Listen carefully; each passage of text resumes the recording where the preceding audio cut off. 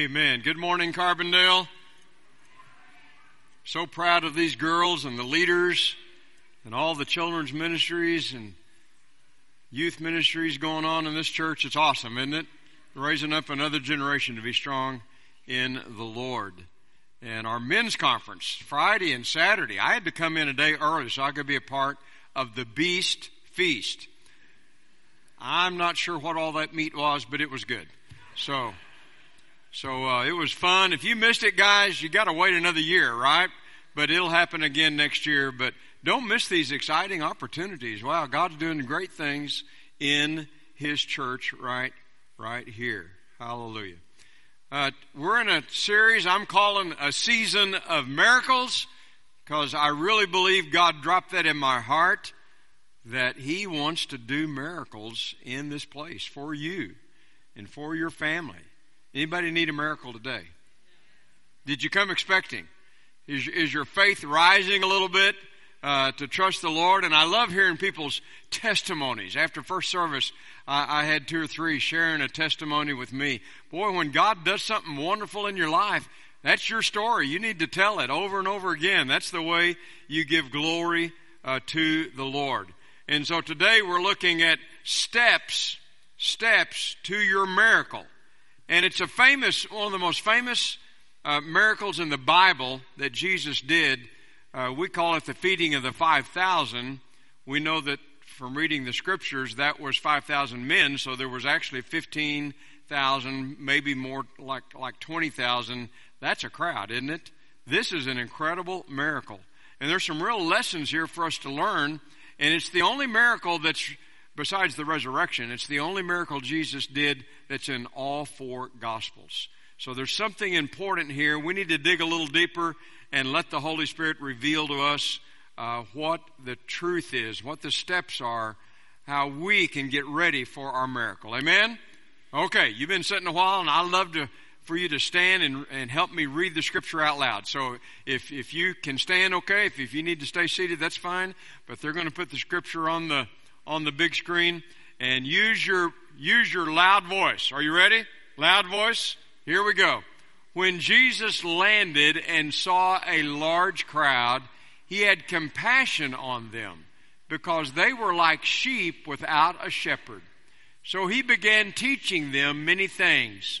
By this time it was late in the day, so His disciples came to Him. "This is a remote place," they said, "and it's already very late.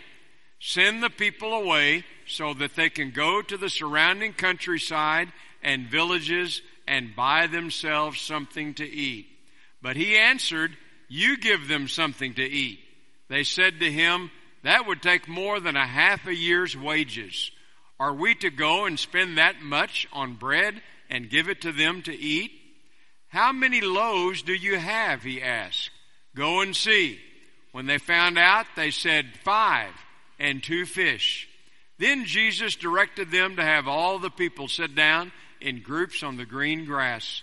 So they sat down in groups of hundreds and 50s, taking the 5 loaves and the 2 fish. Looking up to heaven, He gave thanks and broke the loaves. Then He gave them to His disciples to distribute to the people. He also divided the 2 fish among them all. They all ate and were satisfied, and the disciples picked up 12 basketfuls of broken pieces of bread and fish. The number of the men who had eaten was 5,000. Come on, let's thank God for His word today. Amen. Holy Spirit, be the teacher today to open up our hearts. Give us revelation knowledge. Lord, let faith arise in this place. And we believe You're still the God of miracles, and You'll do miracles today. In Jesus' name. And everyone said amen. Amen. You can be seated. Now, if you're taking notes, so put the outline on the scripture. And the first step that we need to think about and look at in getting ready for a miracle. First step on getting and receiving your miracle is, number 1, is to ask God. We need to ask God. He is our source. Amen. How quick and how often we can get busy, and when we have needs, we don't turn to God first. Sometimes we turn to the doctor or to a man or to a program or to the government or to ourselves or to something else, even sometimes to the church and other good people, and all those things can be okay in time, but what do we do first? Don't you think we ought to seek God first? Stop and ask God, because God is ready to do a miracle, and we need to be ready to ask Him for a miracle. A couple of great scriptures, one in Philippians 4 and verse 6 and 7. Philippians 4 verse 6, Paul says, don't worry about anything, instead pray about everything. Now, Paul, that's easier said than done, right? Easier to preach that than to live it, because all of us have a tendency to stress, to worry when things come along. But here Paul says, here's the key to overcoming that worry. Tell God what you need. Other versions say, present your requests to God. Tell God, ask God, and thank Him for all He's done. And then you will experience God's peace, which exceeds anything we can understand. His peace will guard your hearts and mind as you live in Christ Jesus. You know, our miracle doesn't always happen immediately, but as soon as we ask God for a miracle, He knows how to take away the fear and the worry and to fill our hearts with peace. How many know about that peace? Amen? Don't you thank God for the peace He gives so that you know everything's going to be okay then? You don't have to worry about that because God's given you the assurance everything is going to be okay. We have to realize what the problem is. If we're going to ask God for a miracle, we've got to identify the problem, right? We've got to look at the problem, and there's lots of problems. We all have problems. Life is full of problems, physical, spiritual, material, financial, health-wise. But it's easy for us sometimes to pretend that the problems aren't there. You know, to have a difficult time in admitting that we need help from the Lord. We like to hide our problems or cover them or blame other people or pretend other people. But there's a time when we need to humble ourselves with other believers, and we need to acknowledge this is the need, this is the problem. Can you agree with me? Can we ask together? Can we seek the Lord? You know, that's what's so valuable about being in a home group, in these small groups, where you can let down the walls and the veneer. You can be real with people, and you can say, yeah, I'm hurting. I've got a need. I've got a situation. And together you seek the Lord and you ask together. So it's important to ask. It's important to ask. James has another great scripture in James chapter 4, verse 2 and 3. James 4, verse 2, you know, James was the half-brother of Jesus, grew up in the same home with Jesus, and is the pastor of the Jerusalem church, which by the end of the book of Acts, this church was huge. This church, they say, numbered as many as 100,000 people, which is about half of the population of Jerusalem at that time. So this is a large church. There's been great revival all through the book of Acts. And so James is the pastor, and he's encouraging his people, and he's doing it this way. He's saying, you want what you don't have, so you scheme and kill to get it. You are jealous of what others have, but you can't get it, so you fight and wage war to take it away from them. Yet you don't have what you want because you don't ask God for it. In other words, James says you're doing all these other things, you need to ask God. You need to ask God. In verse 3, and even when you ask, you don't get it because your motives are all wrong. You want only what will give you pleasure. So we've got to purify our motives, don't we? And then we've got to ask God. And I just hear the Spirit of the Lord saying to many of us today that we need to ask big. Have you been asking too small? You know, God is a God of miracles, and so you don't have to understand it. You don't have to comprehend it. It's beyond what you can imagine. You need to ask big. Ask big. Ask God and trust God and see what God will do. Here's the key principle right here that you got to get in this story. And that is that God doesn't work in your life until you ask Him. God doesn't work in your life until you ask Him. He delights in us coming as His children and asking Him, and that's when He begins to work in our lives. In fact, Jesus said what? He said to ask, and it shall be given unto you. Seek and you'll find. Knock and the door will be open to you. Because God is ready if we will simply ask. Now that leads right into point number 2. The second step is simply this: confess your faith. Confess your faith. And there's a great scripture in Romans chapter 4. I may preach on this sometime in the future. But Romans chapter 4, verse 19, about Abraham. And it says, Abraham, without weakening in his faith, he faced the fact that his body was as good as dead. He had to have a miracle. And since he was about 100 years old.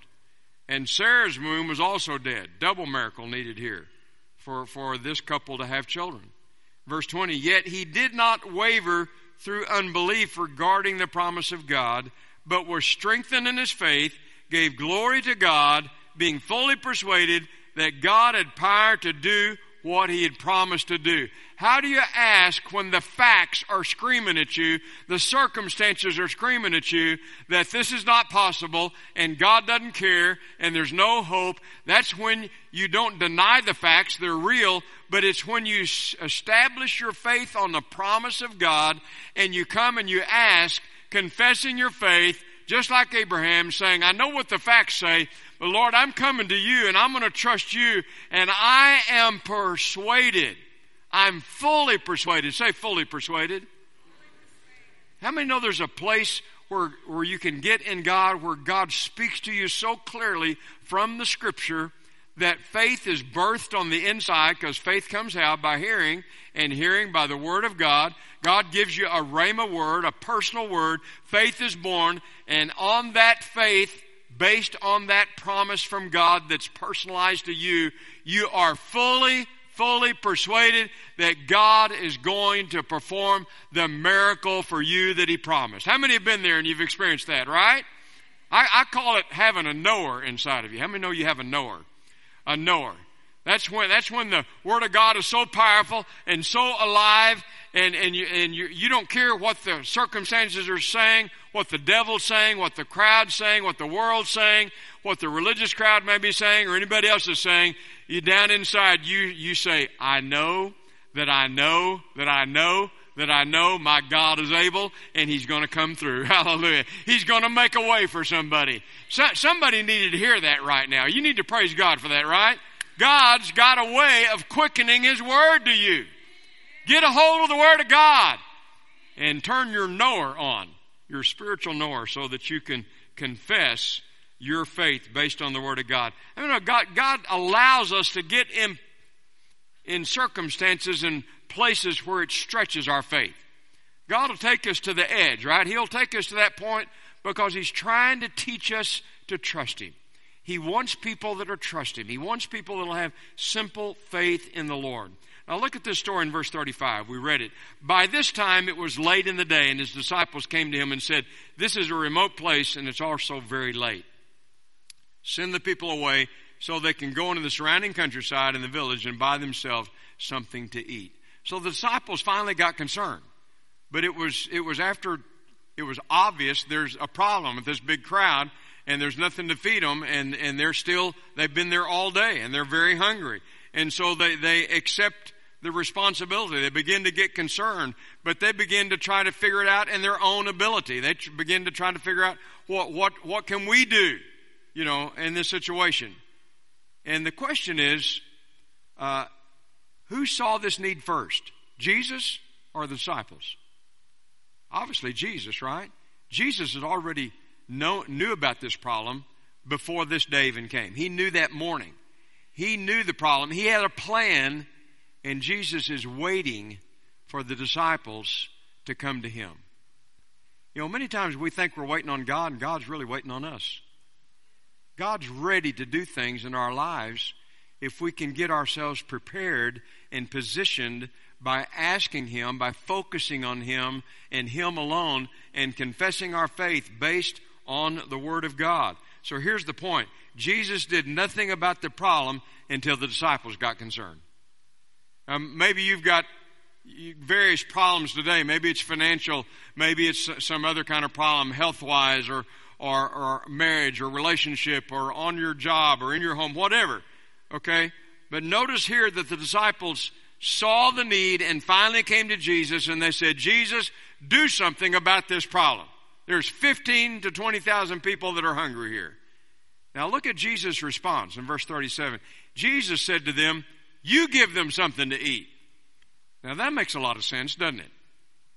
Here the disciples have their idea, their plan. They're coming wanting Jesus to do it, and Jesus turns back and says, you give them something to eat. Why would Jesus do that? It's practically impossible. How do you feed 20,000 people? How do you, even if they had all the hamburger meat there, that's a lot of hamburger meat, isn't it? How do you prepare 40,000 tacos, and how do you get it distributed? How do you do this? I mean, practically, it just seems to be totally impossible. Financially, it seems impossible. One of the disciples said it'd take 8 months of a person's wages and salary to be able to afford one meal for a crowd this size. So this is an incredible, massive, miracle that Jesus is about to do. And the point is, God often asks us to do the impossible because He wants to stretch our faith. He's looking for faith.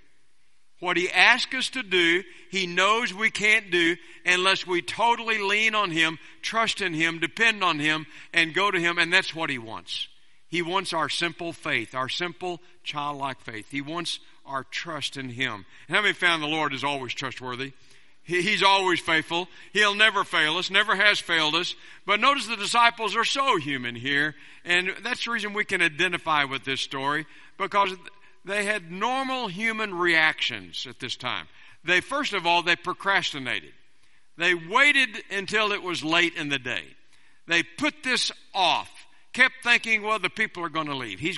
Jesus is going to quit teaching, and the people will leave, and they'll go find something to eat. But they kept procrastinating and putting it off, and Jesus did nothing because Jesus was waiting on them. And then it says that they passed the buck, verse 36. It says, they said, send the people away so they can go out to the countryside and the villages and they can buy themselves something to eat. So, in other words, out of sight, out of mind. Pretend it doesn't exist. Pass the buck. Basically the disciples are saying, it's not our problem. These people came out here on their own. They came out here, without a lunch. It's their problem. It's not our problem. They should go back and find some food to buy somewhere. Now, really, it's the biggest cop-out when we say, it's none of my business. To say it's none of my business. If you've got a friend that's wasting his life away, it's your business, okay? If you got a kid that's going in the wrong direction, how many know that's your business? If you got somebody you care about that's about to make the wrong decision, how many know that's your business? How many know we got a lost and dying world not very far from us right here? Within 20 minutes, there's a whole lot of people that could find this church. And we can't reach them all, but how many know God wants us to reach as many as we can?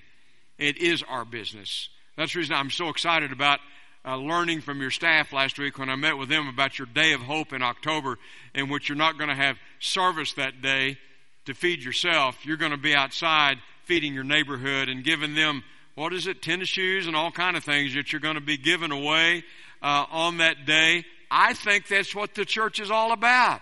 It is our business. There are people with no hope, people that need to be reached, people that haven't heard the name of Jesus, people that need the good news. Anytime a church turns inward and is more excited about the church dinner than looking out and then that church is on a spiral toward death. When a church is looking out and they're concerned about other people and said, the Great Commission is our business. Preaching Jesus is our business. Reaching our city and our world is our business. We got to do what we can do. Somebody says, you can't reach them all, but yeah, we can reach a lot. We still got some empty seats here can be filled, right?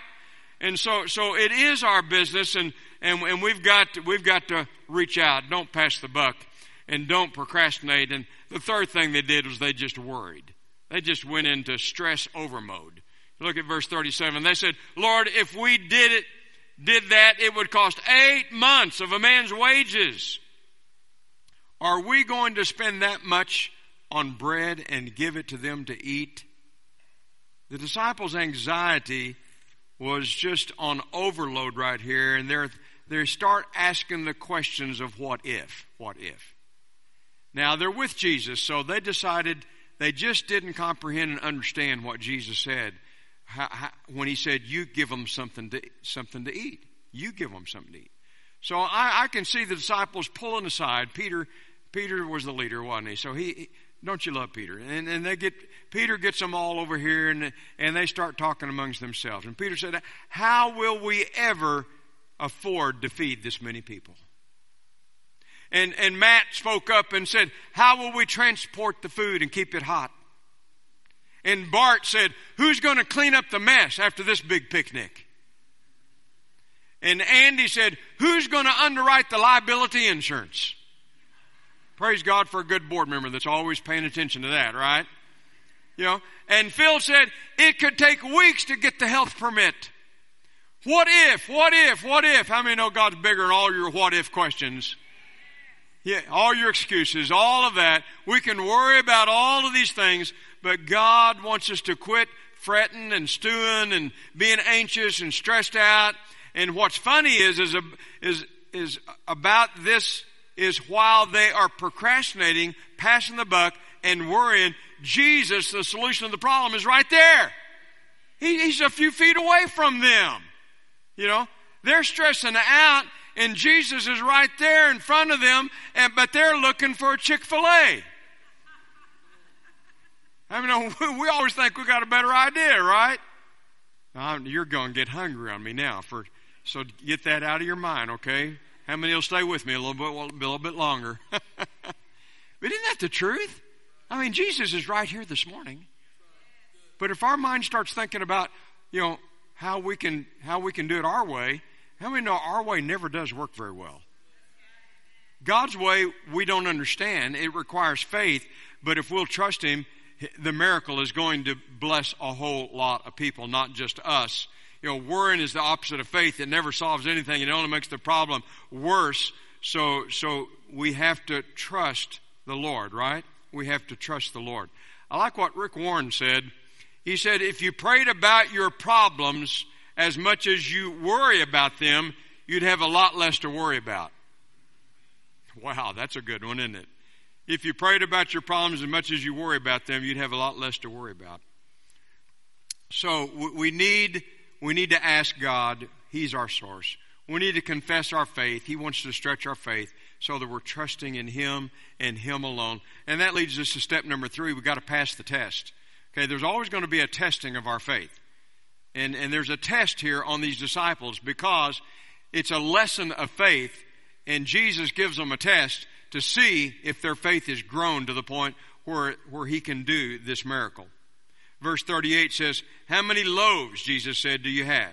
He asked them, go and see. And when they found out, they said, 5 loaves and 2 fish. Now, John tells us that really the hero of the story is the little boy.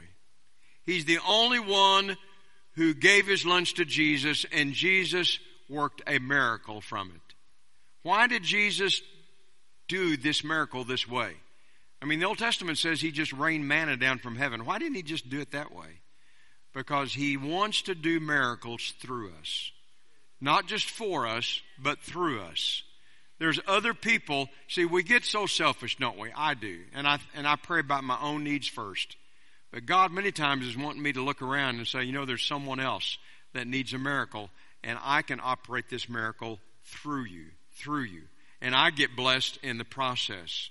And so God always starts with what we have, and whatever we have is what He wants us to give to Him. See, this little boy had a lunch, and so he gives his lunch. And Jesus says to us that you do the impossible. Why? Because He wants to stretch your faith and test your faith and see that you can be trusted. See, John 6 and verse 6 says, Jesus asked this only to test them. He asked this question, how many loaves do you have? That was the test, to test them, to see if they had faith. For He already had in His mind what He was going to do. Jesus had the plan. He wanted to test them. Jesus wasn't sweating this. He wasn't worried about it. He wasn't wringing his hands. He had a plan, and He knew what He was going to do. Now look at the ways this little boy gave his lunch. He gave what he had. It was just a little lunch, barley loaves, a cheap bread, 2 little fish, probably 2 sardines. You know, it wasn't a whole lot. Surely there was someone else in that crowd that had a bigger lunch or a better lunch, but this little boy gave what he had. He gave what he had. You know, to sit back and think, well, I don't have much to give, so I won't do anything. Oh, that's a cop-out. See, God wants us to give whatever we have. Never underestimate what God can do through ordinary people and limited resources given to Him in faith. I'm going to say that again. Carbondale, that's a word for you today. For each one of you. Never underestimate what God can do through ordinary people. We got any ordinary people in here? That's me. Don't underestimate what God can do through you and your limited resources when it's given to Him in faith. You know, so God is looking not for our ability, He's looking for our availability. He wants us to be available to give what we have. And then the second thing that this little boy did, he not only gave what he had, he gave all he had. He didn't keep some of it back for himself. There's always that selfish part of me that wants to keep some back for myself. Well, I'm kind of hungry. I'll keep back 1 loaf and give 4 loaves, you know, keep 1 fish and give, you know, and give the other fish. And so we need to realize that God wants us to give all we have. Give everything. Don't hold back. You know, what are you holding back? You know, God, I'll give you everything except this relationship. I'll give you everything except my career or except my money, except my time. No, this little boy gave it all. And then thirdly, he gave it immediately. Immediately. He didn't hesitate, wonder, or doubt. Willingly and cheerfully, you know, he volunteered his lunch, not grudgingly, not complaining, not resenting. He didn't know what Jesus was going to do with his lunch, but he gave it immediately. That's the kind of giving that sparks a miracle. And that's the reason Jesus says we got to have faith like a child. Because a child doesn't analyze and ask questions and wait and try to figure it out and try to understand it. You see, if I could understand all the ways of God, then my God wouldn't be very big, would He? That's the reason I need faith, because He's bigger than my understanding. And so I have to trust Him. I have to turn to Him. And I have to give to Him. There's 2 reasons why we don't give like the little boy. We're worried that we might end up going hungry. You know, we realize we really don't believe that God can really take care of our needs. Now, that's a lack of faith. We haven't passed the test. Or we think, what's the use? It's a drop in the bucket. My contribution's not very much. And how many times people sit in our churches and think, my contribution's so small, it wouldn't help anybody. I'm not needed in this church. Every one of you have an important contribution to give. And that's not only for the sake of the body, it's for your sake. Because it's the demonstration of your faith that gets you in a position to experience the miracle of God.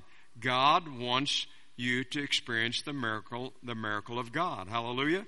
And so that leads us then to the last point, and that's simply expect a miracle.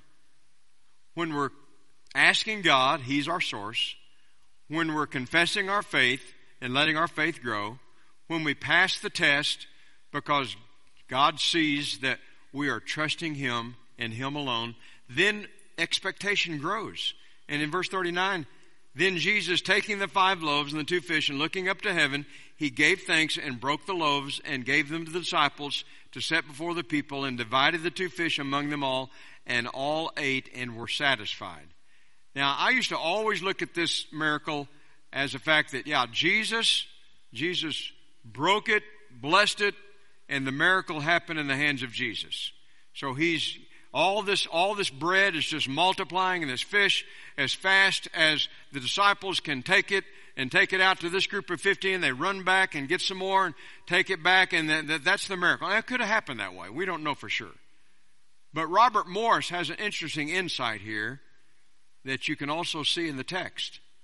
That Jesus broke it and blessed it, prayed over it, gave that portion to the disciples, broken. So here I have this one lunch. So each disciple gets 1/12 of this little boy's lunch.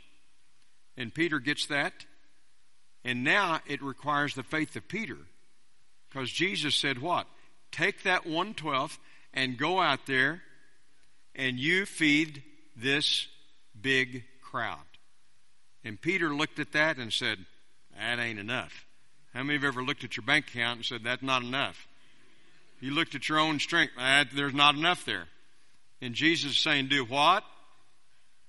But the miracle could have actually happened when Peter obeyed and didn't eat it for himself, but he went and he gave. And as he started giving, it started multiplying in his hands. You see, what we give away is what God will multiply. He will multiply it. Because God specializes in things that are humanly impossible, right? You know, the Bible says in Jeremiah 32:17, nothing's too hard for the Lord. And Jesus said all things are possible to him who believes. With God, all things are possible. Matthew 9:29, according to your faith, it'll be done to you.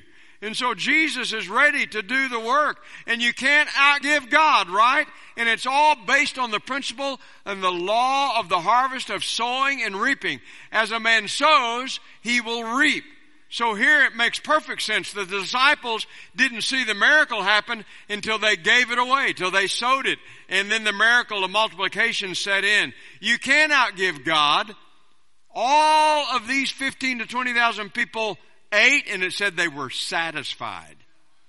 That means 5,000 men got seconds or thirds. Okay? Jeff, this was a beast feast like none other. And they're satisfied. And there's 12 baskets left over when they gather up the fragments. Why? Because my God is able to do far more abundantly than what we could ever imagine, and more than what we need. He will always bless us with more than we need so that we can give away. Now the Bible's silent here. It doesn't tell us exactly what happened to those 12 baskets. But Jesus was specific. He said, go gather them up. Don't waste any. And when they did, there's 12 baskets. Well, who gave their lunch in the first place? The little boy. And there's 12 baskets and there's 12 disciples, so I don't know for sure. Can I read between the lines? I can almost visualize the little boy going home and 12 disciples following him. And all 12 of them had a big basket full. And Mama looks out the kitchen window to see her little boy coming home. And she couldn't believe what she saw. 12 disciples with 12 baskets. Now, we don't know about this little lady. She may have had a dozen kids. She may have been a single mom. But even that, 12 baskets, probably that was more than she could use. She probably blessed the whole neighborhood. She probably called all of her neighbors and said, look. And so there's more to this story. When we get to heaven, we're going to get the rest of the story, right? Because there was a purpose for those 12 baskets. And what was it? I'm sure it got in the hands of somebody somehow. But God wants to bless you with more than you need. Do you believe that? So that you have extra left over to be a blessing to someone else. Ask God today, who can I bless this week? And sometimes God asks you, give what you have, give all that you have, and then I will take care of your need. Boy, that takes faith, doesn't it? That sounds like tithes and offerings to me. When I give my tithe first, and an offering above that, then how does God take the 90% or the 89% or the 85%, whatever's left over? How does He take that and make it go further than the 100%? I don't know. It's a miracle of God. But God's going to take care of you. How many believe God's going to take care of you? No matter what. So this morning, if you have a financial need of any kind, if you have any worry, any stress, any fear, any concern, and you've looked at a debt and you say, Lord, I'd like to get that debt paid off, but I don't know how. You got a concern on your job. Say, God, I really need a raise on my job. Or maybe you don't have a job right now. You say, I need a job. Well, Lord, how can I possibly save in this high inflation? How can I save enough for retirement someday? You know, Lord, how do I do this? How can I be a blessing to someone else? Because, Lord, it doesn't look like I have very much. And God says, step out in faith and give what you can. Give what you have. Step out in faith and trust me. And watch God do the multiplication in your life. Amen. Amen. So as we sing the song, let's sing it in faith. And if you have any kind of financial need of any kind of stress or worry, or you know somebody you want to stand in for, just stand up in faith right at your seat and just raise a hand toward heaven, and let's sing this song and expect God to do a miracle for you in the coming days. Amen? Let's sing it together. And the honor. Yes, hallelujah. Lord, we lift our hands in worship as we lift your holy name. You deserve the glory. That's right. Stand up and trust God for your miracle. Amen. Hallelujah. Hallelujah. Lord, we lift our hands in worship as we lift your holy name. You deserve the glory and the honor. Lord, we lift our hands in worship as we lift your holy name. You deserve the glory and the honor. Lord, we lift our hands in worship as we lift your holy name. For you are great, you do miracles so great. There is no one else like you. There is no one else like you. You are great, you do miracles so great. There is no one else like you. There is no one else like you. Oh, thank you, Jesus. Thank you, Jesus. We're going to sing it one more time. Maybe your miracle is not financial, but maybe there's still a need in your life, and there's stress, or there's worry, or there's concern. You don't know how God's going to do it. Any miracle you need whatsoever. If you want to take another step while we sing it again, and just come and stand right here, I believe your step of faith, God will meet you, and we're going to trust Him and have people come pray with you. If that's you, come on and let's sing it one more time. You deserve the glory and the honor. Lord, we lift our hands in worship as we lift your holy name. You deserve the glory and the honor. Lord, we lift our hands in worship as we lift your holy name. You are great, you do miracles so great. There is no one else like you. There is no one else like you. You are great, you do miracles so great. There is no one else like you. There is no one else like you. You are great, you do miracles so great. There is no one else like you. There is no one else like. Oh, you are great, you do miracles so great. There is no one else like you. There is no one else like you. As people continue to pray, up here, I want out there for you to find someone that's standing and just lay a hand gently on their shoulder. Let's pray one for another right now. Can we do that? Father, we thank you right now that you're in the house. You're our Father. You know our needs. You know how to provide abundantly. Lord, we trust you.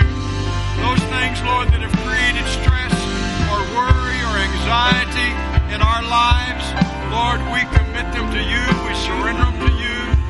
Lord, you're a God of miracles, and we're believing, Lord, for healing. We're believing for healing in relationships, in our minds, in our hearts. Lord, to deliver people from depression and stress, Lord, and discouragement. We're trusting you, Lord, to provide financially, Lord, and to provide a way forward, Lord, where there seems to be no way.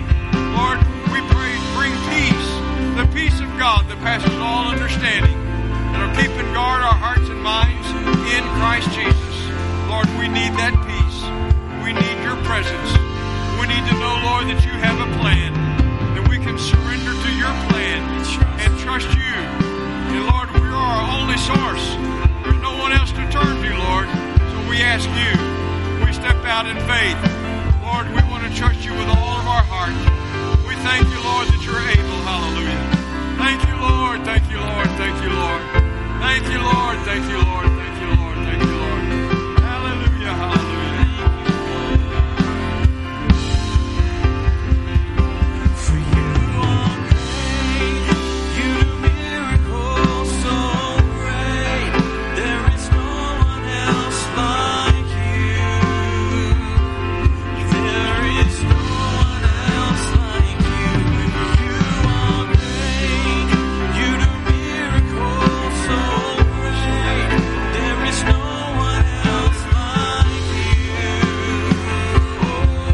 There is no one like you, Lord. You are great. You do miracles so great. There is no one else like you. There is no one else like you. You are great. You do miracles so great. There is no one else like you. There is no